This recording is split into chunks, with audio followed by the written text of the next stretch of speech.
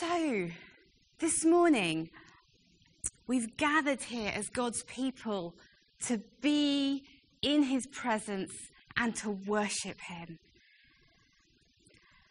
But I wonder, have you ever caught yourself thinking, well, maybe I'm coming to communion, but maybe God doesn't want me like this. Or maybe I can't come to church when there's all this going on in my life. Or I can't pray when this is what's happening. Why should I do that? Or maybe you just thought you wouldn't be made welcome if you walked through those doors.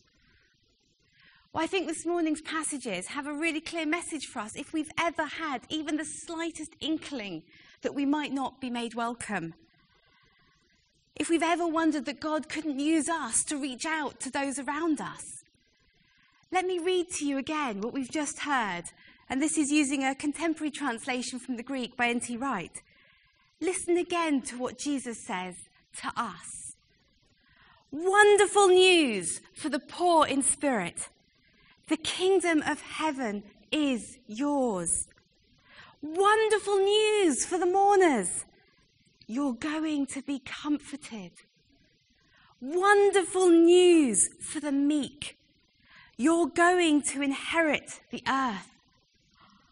Did you hear that? No matter what is going on in your life, Jesus says he has wonderful news for you. I find it interesting because those people, well, maybe they're not the people we'd expect Jesus to be reaching out to with wonderful news. Maybe we'd have expected him to say, I've got wonderful news for the people who pray all the time, are in church all the time, are really religious. Or maybe, I've got wonderful news for those whose lives are fantastic, who have a great job, a great family, everything's great. You are really blessed. Do you think that's what you'd expect? But no, look what he says. Look who it is. It's just people like us. He says that it's the people who know they're not good enough, the poor in spirit. So that's people who maybe think they can't do it by themselves. Well, we can't, can we? We need Jesus to do it with us. And he says he has wonderful news for those who are mourning.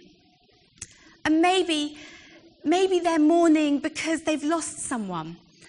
Or maybe they're mourning because life hasn't turned out the way they thought. Or maybe they're mourning because so much they just feel the weight of their own sinfulness. And God says, I have wonderful news for you. And also, look at that last one. Wonderful news for the meek. Wonderful news for those who don't always fight for their own way. Doesn't mean be a victim, but it means don't be pushy. Do you know, I think that's wonderful news for you and for me, don't you think? But what is the good news? What is it that he's promising us? And again, it isn't quite what you'd expect. He doesn't say, don't worry, when you get to heaven, it'll all be all right. No, that's not what he says. And first off, he doesn't say, do anything. He says, be. He has wonderful news for us as we are.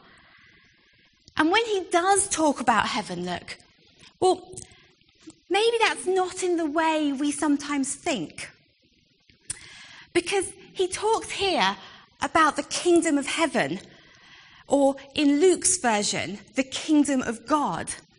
And that is the place where God's power and values hold sway.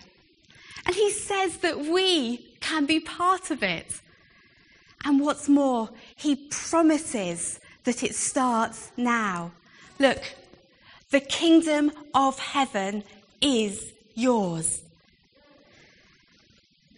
It rather sounds as if the kingdom starts now, and it means not just the kingdom of heaven, but also something happens on earth. Now, maybe this sounds familiar to you. Maybe it sounds as if Jesus is saying that his will be done on earth as it is in heaven. Is that a familiar phrase? We say it most weeks, don't we, in the Lord's Prayer?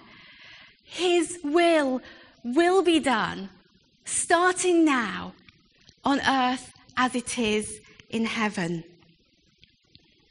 I think that is part of a new way of seeing and being.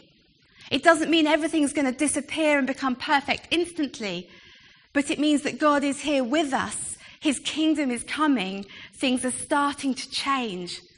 I think it's wonderful news. But what does it really mean? What will happen if we take this on board? How will God transform us if we start to live as if this is true? And I think that's what the psalm had to say. It was a beautiful psalm with this wonderful imagery of a tree planted by streams of living water. And when we dig deep into the Word of God, when we trust Him with our lives, when we study His Word and are rooted in Him, well, then we grow into the men and the women that He wants us to be. And I think that this is a powerful message for us in this place. I think that God could do such amazing things with us in Camborne if we really put our roots down into Him. We accepted that He wants us just as we are, and that He wants us to thrive like this tree. Now, there's a song which some of you may have heard if you've been following the small group notes through the vision exercise. It was linked out of one of the weeks. And it's called Thrive by a group called Casting Crowns. And they wrote this song based on Psalm 1, talking about exactly that. How if we dig down into God's word, plant ourselves in His streams of living water, then we'll thrive. And I think it draws together both the message that Jesus was giving in the Beatitudes and the reading from Psalm 1. So maybe you'd like to close your eyes or just look at this picture. And I'm going to read you the start of the song. Here, in this worn and weary land, where many a dream has died, like a tree planted by the water, we never will run dry. So living water flowing through, God, we thirst for more of you. Fill our hearts and flood our souls with one desire.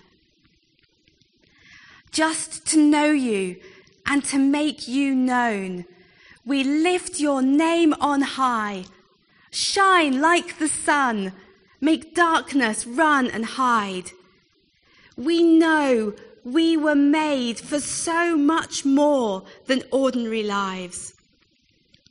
It's time for us to more than just survive. We were made to thrive.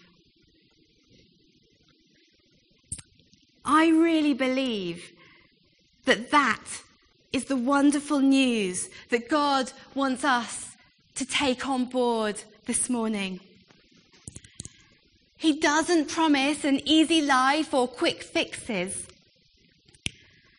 But if we put our roots down, He will help us to thrive and grow strong. And this tree, well, it's this wonderful picture of us, don't you think? It's a picture of a believer, of a follower. And Mark Hall, who wrote this song, he's commented, "This is a picture of what a believer, a follower of Jesus, would look like if they dug into their roots and understood God and themselves more." I believe that this is a new way of seeing and being that God is calling us all to here in Camborne. And it's wonderful news. Listen, it's time for us to more than just survive. We were made to thrive.